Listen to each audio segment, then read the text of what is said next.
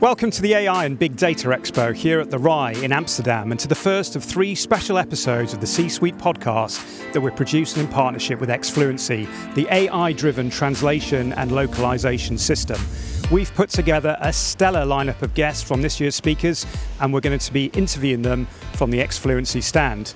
We'll get their thoughts on the topics dominating the expo, such as enterprise AI, machine learning, ethical AI, deep learning, data ecosystems, and NLP. I'm your host, Graham Barrett, and I hope you enjoy the show. Okay, I'm here now with Gayle Anders, who's the Global Business Continuity Program Manager at Netflix. Gayle, nice to meet you. It's great to see you, Graham. Thank you so much for having me. Yeah, thanks so much for stopping by and speaking to us for the podcast. And you're giving a presentation here at the AI and Big Data Expo about business continuity at Netflix, which is fascinating. But just go back a step. I wonder if you could give us an insight maybe into the culture at Netflix. So the first thing I would say is that if anybody's interested in the culture at Netflix, it's open source. You can find it on the internet, and you can read the entire memo, which is it's a little bit lengthy, but it goes through the things. But the key components that we pull from that memo is freedom and responsibility. Now, this is a unique way of leadership and management of individuals, across the company, but you have, as anybody in the company has the freedom to do anything they wish as long as it's in the best interest of the company. And then you also have the responsibility to own those decisions though, right? So if you make a decision and it may have been in the best interest of the company, but it didn't work out too well, you got to own that. And so having that freedom and responsibility gives us a lot of flexibility to make very quick decisions, to synergize with cross-functional teams and produce or support the different products that we support. The other piece of that is farming for dissent. And this is a unique one for me because I did a little bit of time in the Marine Corps, so I love getting feedback and I love giving feedback. But at Netflix, farming for dissent is literally, hey, I just did a presentation or I just did a project or whatever I just did. Hey, what's my feedback? And it's not like, hey, good job, and you can change 1 or 2 things. Like, no, that was the worst thing we've ever seen in our lives, and you should probably never do that again. Like, the feedback is very direct, and it's purposeful and meaningful to make sure that you're constantly getting better, right? So that's another one. And then the last one I'll speak to is guardrails, not gateways. Now, what we mean by that is, if you can think of like a military organization or any other really rigid, structured company organization, when you want to do something, you usually got to talk to your boss, who's got to talk to his boss or her boss, and then yada, yada, all the way up, right? Where it's guardrails, not gateways. So if I wanted to have access I have access to every employee at Netflix. So if I need to talk to somebody to get information to help me in my efforts or my initiatives, I can go do that. I don't have to ask for permission. I don't have to, play any really boring political games or anything like that. I can just go get the information I need, and there's just no issues. There's no repercussions of any of that stuff. And let's dig down into business continuity a little bit more, because that's the presentation you're going to be delivering here at the Expo. So what makes it different at Netflix than other companies? Yeah, so a traditional business continuity program would usually have one business continuity person for every 2,000 employees. At Netflix, there's only 2 people. It's myself and TJ Mead. I do the business side, and TJ does the technology side of things in relation to continuity. But what we've done is, if we tried to do a traditional model at Netflix, we probably wouldn't work there anymore because the culture is just way too fast and way too dynamic. So we took all the core requirements or outcomes of each step of a traditional program, and we've built this quantitative process of basically knowing what the current health of the organization is. So if you're a leader and you own 200 things, we're going to give you a scorecard for each one of these assets, and you're going to know real time, like, what are the actual continuity gaps for every asset you're responsible for. That's a big difference right there, because a traditional program usually says, hey, we wrote 3 plans this month, or we did 1 tabletop exercise this quarter. That doesn't really tell you what the current state is, right? Another key component of our program is the fact that, let's say I hit you for, you didn't have response documentation, right? Well, I'm not going to punish you with a bad score for 12 months. No, as soon as you and your team create the appropriate documentation, you simply notify us, we reflect your score, so anybody at the company can see the current health and have a clear understanding of the continuity gaps for everything they're responsible for. And so let's go back a step. What were the objectives then when you started this continuity program? What were you trying to get out of it? So enterprise continuity existed basically as a result of COVID, right? So COVID happens. Netflix is trying to figure out how do we work from home, and just like every other company was going through those same challenges at the time. So the continuity comes in, and we were primarily focused on just dealing with COVID and making the workforce more resilient. And that has since evolved into, now we are connecting the business to the technology at Netflix to make sure that everybody has a clear understanding that, yeah, this widget you built, hey, it's great. but if it breaks, like this business function cannot operate. So we provide that awareness and that context so that leaders understand what is the risk involved with whatever they're responsible for. And what about measurement? How do you chart and measure the success or otherwise of this program? Yeah, so the great thing is that, you know, we're relatively a new team at Netflix, but we're just now beginning our reassessments, right? So everything that we've been doing for the last 2 years, we're now doing reassessments, and we're being able to identify changed behaviors. So the scores are going up in some cases, the scores are going down in some cases. Now that could be because there's a change in leadership, a change in the product requirements, or whatever that may be. It's not always a bad thing when your score goes down. We want to capture that context so that everybody has a clear understanding. It's not that the team is jacked up and they're failing, right? It's just that, hey, listen, this is no longer a requirement, so it's just a thing.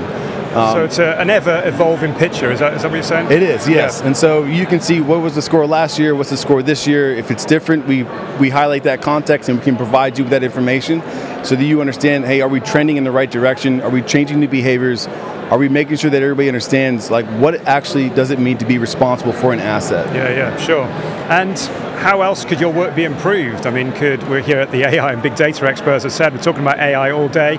Could AI help you in your work?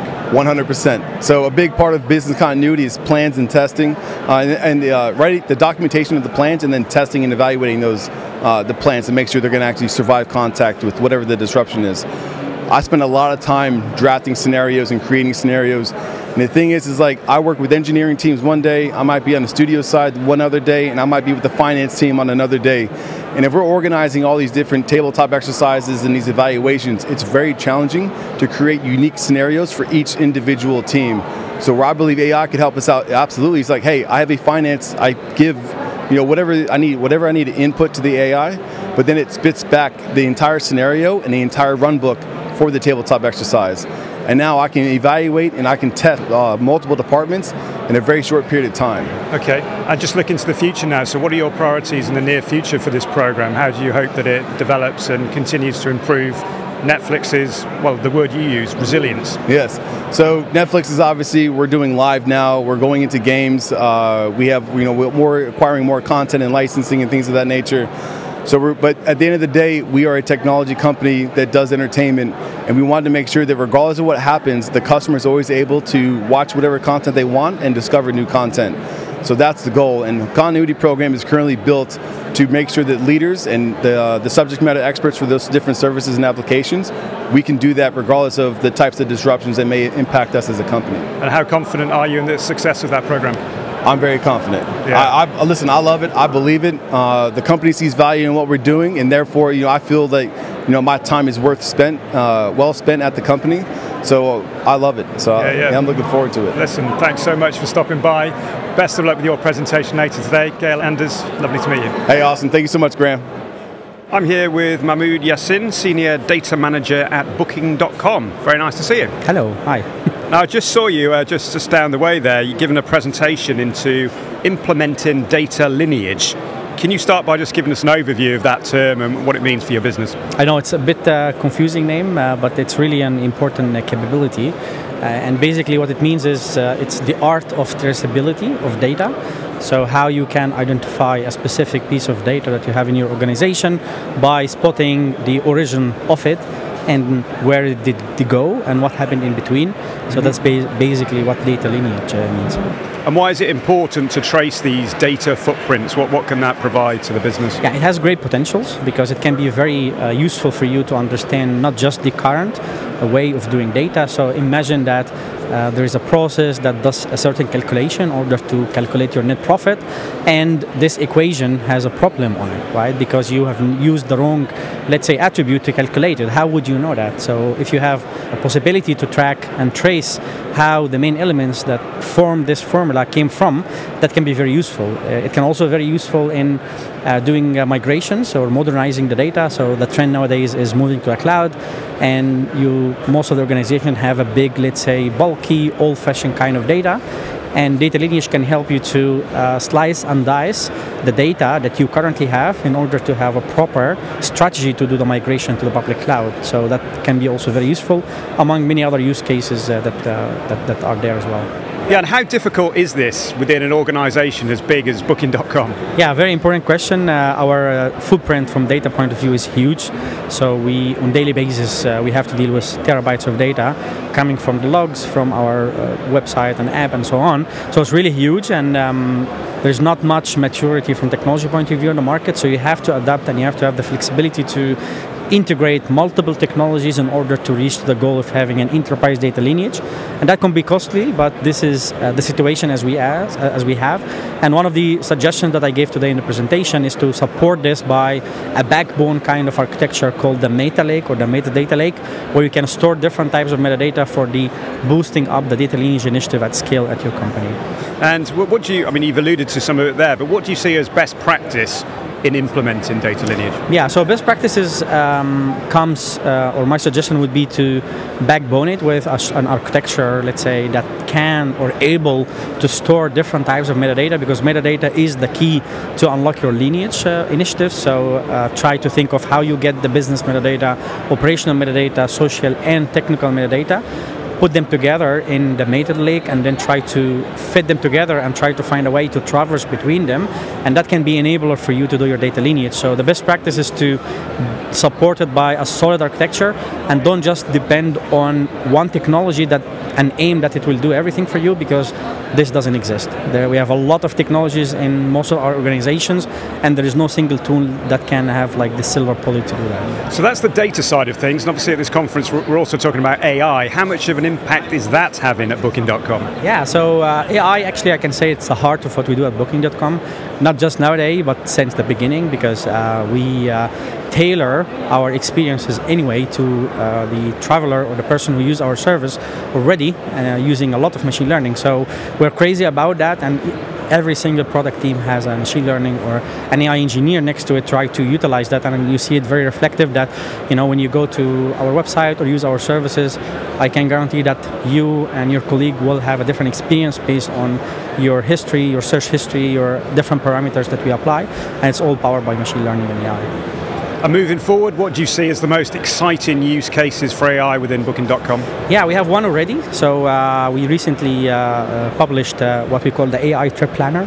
So it's really the usage of OpenAI and the language models in order to offer a different way to interact with our solutions. So basically you open a chat and you just naturally chat with, hey, I want to go to somewhere sunny in that period and this month with those people, and then it's really like conversation that you'll have with the computer, suggest you stuff, and we've built a deep integration between these models and our models, so you have a seamless experience at the end at the customer. So it's quite impressive, and we are piloting with it, and soon will be released for everyone, so can't wait for everyone to try it. Okay, that's brilliant. So where are you piloting it at the moment? It's currently in the States. Yeah. And so that gives you, it's not just about the hotel then, I guess it's about the whole experience of the holiday, would that be so fair? It's the entire thing. So we deeply integrated it with all the servers that we have, and that's why if you get to try it, you will see that seamless experience. You can do complete everything from the same window, and then without going and searching for filters or trying to find yourself. And so we think it's another way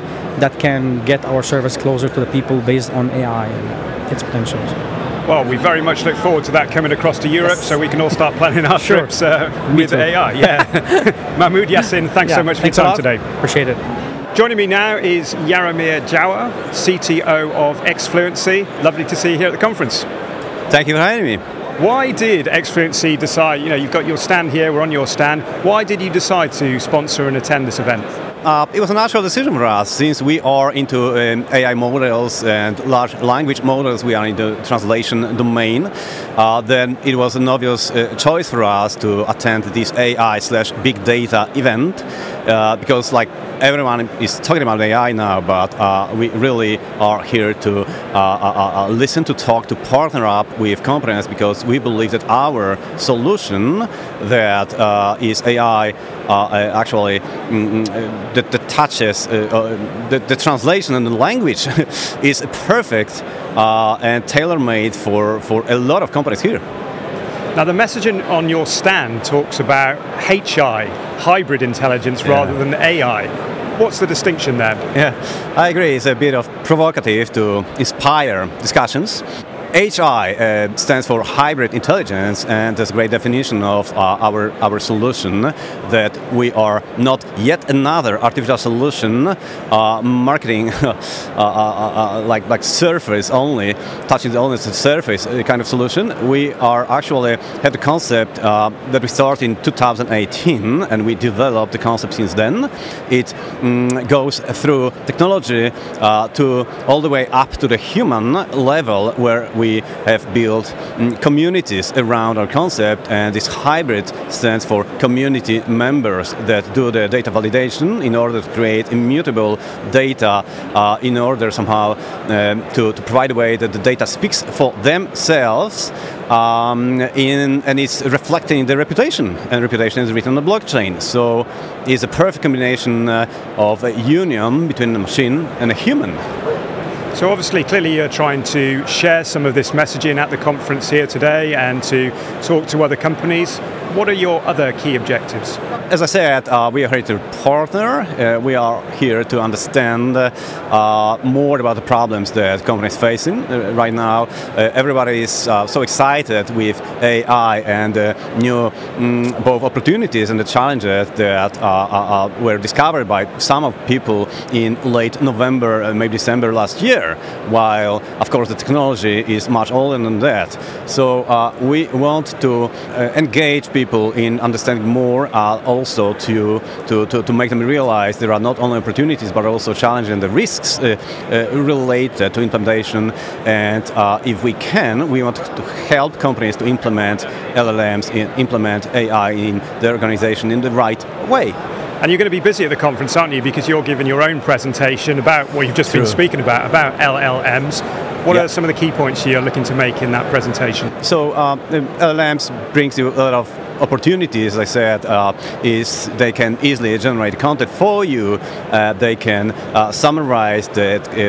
They can basically save you a lot of time. But at the same time, this opportunity creates a lot of risk. Like you, for example, can lose totally control over your data, and you expose your sensitive, private, corporate data to your competition potentially.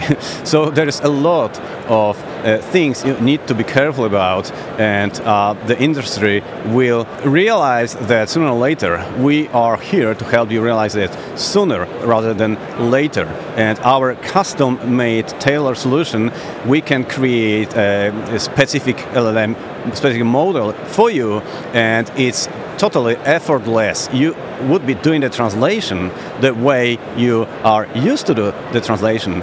It's just that the model will be built behind the stages for you, so it's an effortless way to make a first step into AI, into content generation, but the huge difference would be that this would be your data you're talking to. You would be doing this stuff exactly the same way like you would be chatting with ChatGPT, but the engine would be your data specific. You would be talking to your document, you would get insight, summarization on your documents, you would get rid of this hallucination. We are in Amsterdam today, but hallucination is, in terms of AI, is not really the thing that you want to go forward with in a corporate level. Yeah, interesting stuff. And what are some of the key benefits then? What are some of the live use cases? Maybe you can share those with us. Yeah, sure. For example, personalized marketing.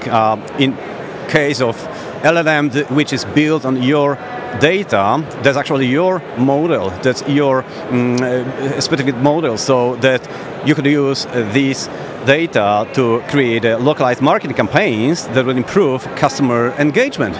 The other example would be where there is a model that never sleeps, that it works 24/7. So for automation and training and reacting to events, that could actually create a content, create notification while you sleep. Fascinating stuff. I wish you all the best for the conference here today and tomorrow. Jaromir, thank you very much for joining me. Thank you for having me. Joining me now is Sabiha Majumder, Model Validator Innovation and Projects, ABN AMRO Bank. Sabiha, it's really nice to see you today. Thanks for having me. Yeah, and you've just featured on a panel talking about ethics, responsibility and governance in AI. That's quite a big topic. What were the main talking points? Yeah, the panel was talking about how do we safely scale AI across organizations. mainly focusing on ethics, governance, responsibility, accountability. Basically, how can we govern AI without stifling innovation too much? Yeah, and how was that received, and what were the main points that you personally made? Yeah, so the main points we discussed were, can we balance accuracy and explainability, or are there trade-offs? And what are the trade-offs between bias, fairness, and also accuracy? How do we make models more accountable, more fair?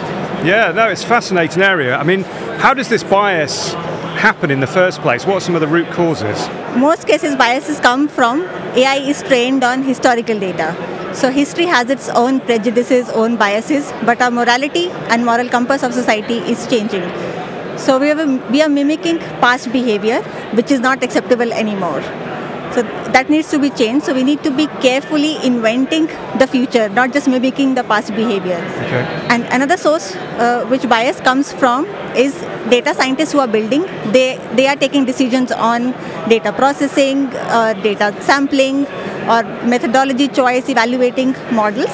So consciously or subconsciously, the biases they have is creeping into the algorithms. What are some of the steps we can take to eliminate this bias then? What work are you undertaking to do that? Yeah, it depends on the sources of the bias, where the bias is coming from.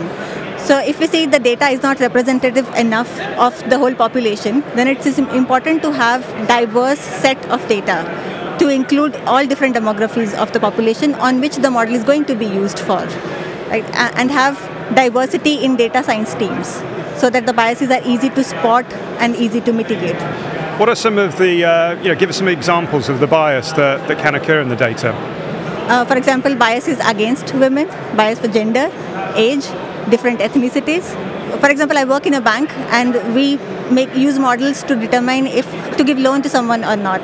Because in history, women had lower income and higher chances of default if we train on the same data. Even today, our models could be biased against women. And as someone who works in AI, for you personally, what are some of the most exciting use cases that you can see?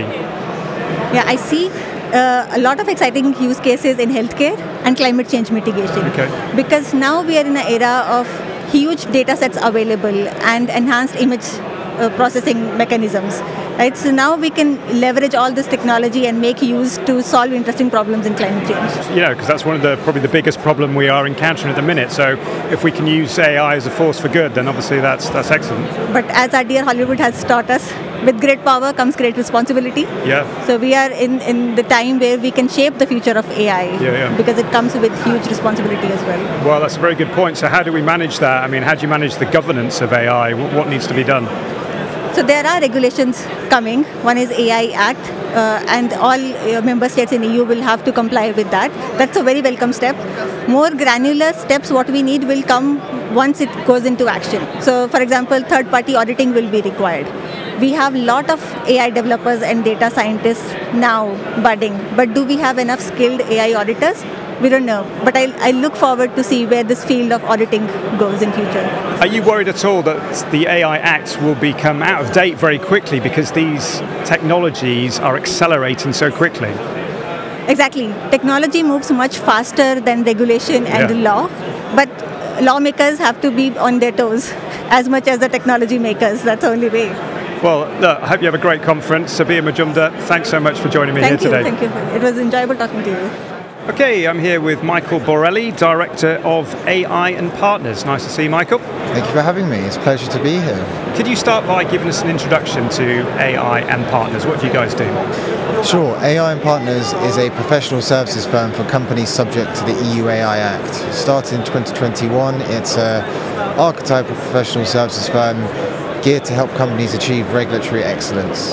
Now, as we know, this technology is accelerating so quickly. So you just mentioned the EU Act there. Is that regulation sufficient, or is it going to quickly become outdated? What do you think? Very interesting question. We probably don't have time for it. Innovation, generally speaking, outpaces regulation, but I think it's necessary to catch the pace of innovation at the moment. As you touched on there, it's a risk-based horizontal approach to regulation of AI, and it's based on the risk of an AI system. Other jurisdictions have different approaches, but the EU have set the precedent with this. And is it going to be difficult? You speak with companies who are trying to implement these new measures.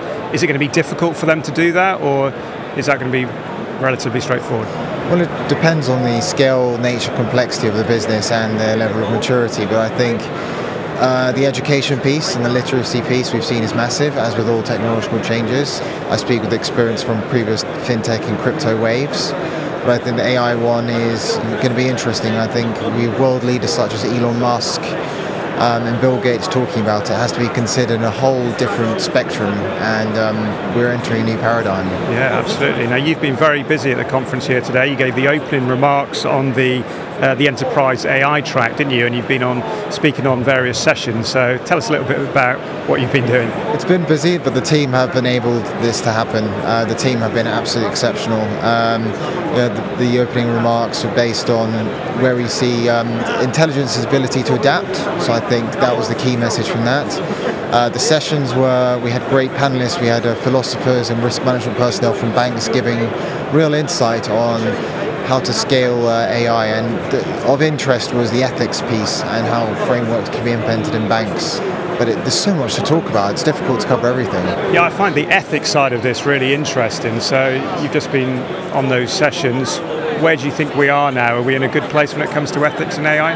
Well, yes and no. Yes, we are, because I think there's a recognition that it's important. No, there seems to be separation of what it means to be ethical and if it's part of responsible AI or completely separate. So I think even at a definitional level, there's still a lot of ambiguity there that needs to be determined. Yeah, sure. Now, of course, as well as the things we're worried about in terms of AI, there are the exciting and transformative things that are going to happen with AI. What are you particularly excited about? Well, I speak with prejudice. I'm excited about the opportunities in financial services and from compliance, whether it's everything from fraud detection to trade surveillance to automation of KYC and onboarding processes. I think I see a lot of pain points there, but I think it's going to open up a huge world of opportunities for the next generation and the generation after that. And I think we can actually leave the future generations with the world in a better place than we actually came into. And how can these companies embrace these opportunities then? What advice would you have for them? I'll go back to the quote from Einstein: intelligence is the ability to change. And I think just investing in change, adapt, and driving the culture to change, not being scared of change, and actually taking maybe almost from the entrepreneur's playbook, every day is a new day to start something new. What you've done yesterday is probably not sufficient for tomorrow, but use that to your advantage and do not let it hamper you. Talking specifically about financial services that you mentioned there, what are the most exciting things that could develop in that area in terms of AI? There was actually a report released yesterday by the Association of Financial Markets in Europe, and they think how it augments the compliance function. To some, may not be as exotic, but I think the ability to equip new compliance officers in the space with the tools to do things that were unimaginable, especially for some of the frustrations I had when I was doing for FCA regulated firms, I think is very exciting. That's all I can really say, really. I think there's a lot of opportunity in front office space and the search for alpha, but I think enabling people to be more effective, because that releases so much more time and energy to do value-added activities for the business. Yeah. Well, listen, good luck for the rest of the time here at the conference. I know you delivered those opening remarks. You've got to deliver the closing remarks as well. So best of luck with that. Michael Borrelli, thank you for joining me. Thank you for having me. Joining me now is Joris Krijger, AI and ethics specialist at the Volksbank. Nice to see you here at the conference. Thanks for having me. Yeah, well, you're giving a presentation on responsible AI, aren't you? What do you see as the most exciting use cases in AI banking at the moment? Well, in banking, I think banking traditionally has been a very data-heavy industry. So I think artificial intelligence holds a lot of promise for banking, and both the front end and the back office part, AI can revolutionize the way banking is being done in terms of marketing, but also risk management, compliance, these sorts of aspects. I think artificial intelligence can have a tremendous impact, and we're already seeing that today, so that's, I think, quite exciting. Now, obviously, there's so much innovation with AI, but it's all about responsible AI, isn't it? What does that look like from a banking perspective? I think we can do a lot with the technology, and also legally, you could say some things are allowed where perhaps from an ethical perspective you might say, well, is that actually desirable? And that's what responsible AI is all about. It's about asking yourself that question, is it actually desirable, even though it's possible and it is allowed? And responsible AI is all about making sure that the systems you develop and deploy are aligned with human values, you could say. Things we think are important and impact as a bank that we want to have on society in a positive sense. So responsible AI means aligning your AI systems, but also the structures and processes of developing and deploying them with these human values. And what do you see as the potential risks then that maybe AI could bring to the banking sector? Yeah, there are some very well-known risks. For example, when it comes to discrimination or fairness issues, AI is basically automating the status quo, you could say, and that doesn't work out equally well for everyone. So you have the potential for bias there, negatively impacting people when, for example, comes to credit scoring or mortgage approval. But you also have the problem that these systems become increasingly more complex, and this explainability issue, can we still understand the reasoning of an artificial intelligence? Can we still explain how it came to its decision? That's, I think, a very important risk as well. And a third one, which I think we need to tackle both as a bank, but also perhaps for AI in general, is the accountability issue, where because these systems are so autonomous, we cannot actually locate responsibility to the programmer, the team, the business owner. So that's another challenge I think we need to solve. Yeah, it sounds hugely complex, and obviously the risks are changing by the day. It's not as if there's one risk today that will be the same next year or further into the future. So how can these risks be mitigated? What do you do at the Volksbank? We used to look at this problem as a technical problem, and I think that's a misunderstanding of the problem of responsible AI. To think you can solve it with more data, better technology, or to just train your data scientists and assume that things will be okay.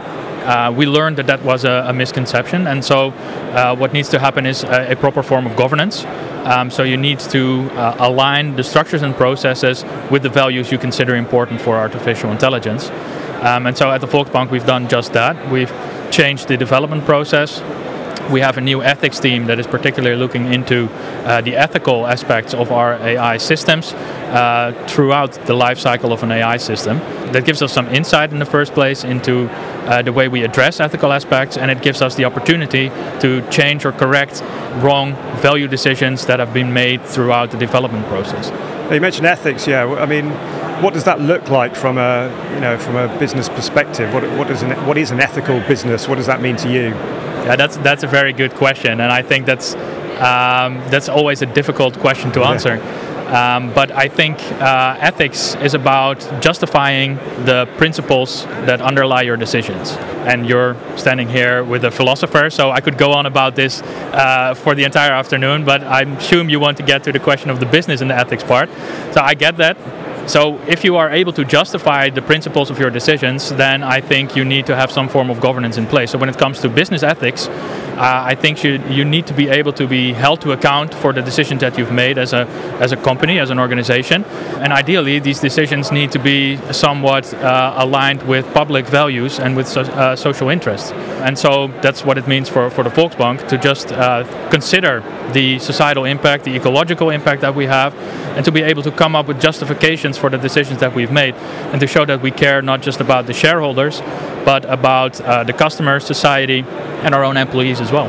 No, well, let's book a separate chat and we can have that philosophical discussion later. A fireside chat. That's it, exactly that. But for now, Joris Krijger, nice to meet you and thank you very much. Thank you. Joining me now is Fatima Asad-Said, CEO of Abacus Consulting. Fatima, nice to have you on the podcast. Thank you very much. It's a pleasure, and thank you for the opportunity, Graham. Not at all. And you are giving a presentation about Pakistan as an innovative technology hub.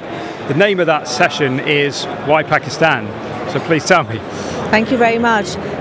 One, it's really exciting to be here at TechX Amsterdam, and you can see the energy amongst all the participants and the sponsors and speakers as well. And it is important for us to focus on collaboration, whether as an organization or an individual or even at the country level, because that's how the world is evolving, especially in the space of technology. Technology, I believe, is borderless, and it connects individuals and nations and communities, and we cannot look to be independent. We have to look towards being collaborative and forging strong relationships and partnerships. And that is why that's the premise behind engagement between the European countries and with Pakistan as well. There are definite advantages as well, and it is a journey that must be given due attention from a strategic standpoint. What do you see as the key factors that has made Pakistan such a successful landscape for IT and technology? Well, I believe the number one on my list would be the access to tech talent. We are a nation of almost 240 million people. That's the fifth most populous country in the world. 30% are under the age of 30. So that's a massive talent pool that can be leveraged. Of course, it is our responsibility as the citizens of our country to create the jobs and create the opportunities as well. But that said, there are opportunities being created by virtue of technology platforms that enable you to be sitting in Pakistan and connecting with all over the world. So one is, yes, access to tech talent. There is much more that needs to be done. The second is the competitive advantage that Pakistan enjoys at this point in time. Unfortunately, our economy has taken a very bad hit, whether it is political instability or whether it is the macroeconomic indicators. We are also reeling from the outcome of climate change because of the floods last year in Pakistan. But the good news is that we are forging forward and we're trying to get back on our feet and ensure that there is an opportunity. In every crisis, there is an opportunity. The idea is to connect over there. The third is the government's own commitment towards engagement with the tech industry, both at a domestic level and an international level. And there are various policies that are either under discussion or have been approved and implemented or in the process of being implementing, which will also enable players in the tech industry to take this particular mandate forward beyond the borders of Pakistan. Okay, so is that maybe one of the reasons for this successful collaboration between Europe and Pakistan, that the government is involved? And how do you see that collaboration getting stronger moving forward? Absolutely. I mean, by virtue of our presence over here, of course, as an organization, and I'll talk a bit about the footprint of Abacus as well, the intent of associations both on the private sector as well as the government-owned entities as well is a testament of the fact that the government of Pakistan has prioritized the technology industry as one of its mainstays in terms of enabling the economic activity and also trying to get back on our feet after the last few years, which have been a bit, difficult. You see engagement not only in Europe. We were in GITEX Africa a couple of months ago. There is another tech event coming up in Dubai later, actually next month.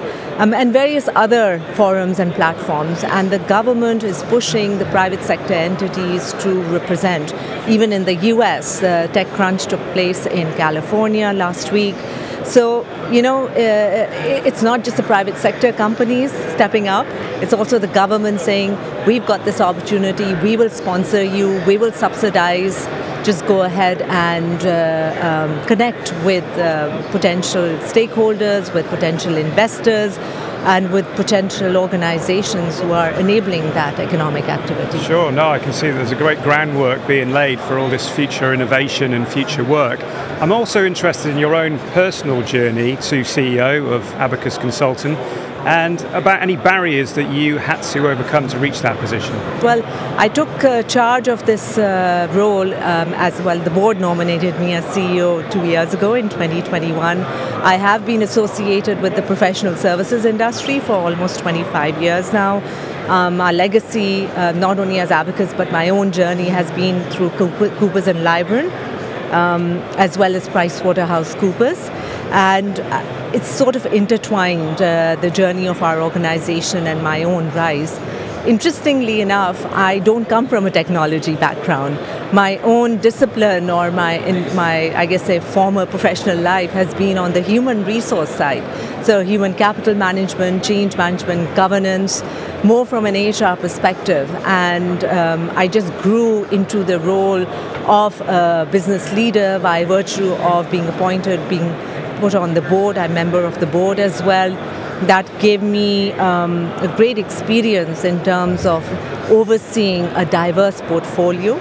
Because if I link it up to where Abacus is, we are now 35 years of operation. We were established back in 1987. Though we started from corporate finance and consulting, human resource, IT consulting, those are our initial days. And then became part of Coopers & Lybrand and subsequently PwC. That was my mainstay. And then in 2003, when Sarbanes-Oxley Act, the event that took place around that, PwC Consulting gets bought out by IBM. And in Pakistan, we were one of the few countries in the world that had the ability to decide whether to go independent or to be acquired. And it was a very difficult decision because it was a pivot. What it meant was we went from international to local, lost 50% of our clients, 60% of our people, one office, 60 people. And today, fast forward to 2023, where we are 4,500 people, 10 different businesses, predominantly technology and outsourcing. We have one of the largest BPOs, contact centers, as well as customer experience setups. As well as obviously the technology portfolio and digital transformation, cloud emerging technologies, etc. And of course, the consulting is still very much there. The human capital element is extremely important, and why it continues to be important, Graham, is when you have digital transformation, you have to take the people along. You have to focus on, as business leaders, of reskilling and upskilling and preparing them for the change that will impact them at a personal as well as at a professional level. So right now, my challenge is to position Abacus for the next 35 years. But in that is not just our alliance partners, because we have 15 global leaders that we work with, whether it's SAP or Oracle or Google Cloud, Mercer, etc. That's on the consulting side, human resource side. But also we have presence across 28 countries. And we work with our international member firms, which are headquartered in the UK. So my job is to make sure our delivery center of almost more than 4,000 people is running, very efficiently and effectively to cater and deliver across 4 continents. Yeah, no, it sounds like you've got all the tools in place for a very successful future. It's all about teamwork. You have the right person in the right seat, you have good leaders at all levels, you can't go wrong. Fatima Asad-Said, thanks so much for joining us on the podcast today. Really appreciate your time, and good luck for the rest of the show. Thank you, and a great opportunity as well, and I wish you all the very best. I hope you've enjoyed these conversations from the 2023 AI and Big Data Expo. Thanks to all my guests for their time and insights, and to Exfluency for hosting us on their stand and partnering with the podcast. If you've enjoyed these interviews and you'd like to contribute to the conversation, we'd love to hear from you. You can find us on LinkedIn and our other social media channels. All of the links can be found at csuitepodcast.com, where you can also catch up with our previous shows and follow us for automatic downloads of each episode via your favourite podcast app. And if you've enjoyed the podcast, please do give us a positive rating and review. Finally, if you'd like to get in touch with the show, you can do that via the contact form on the website, or you can find me, Graham Barrett, and the C-Suite Podcast on LinkedIn. But for now, thanks for listening, and goodbye.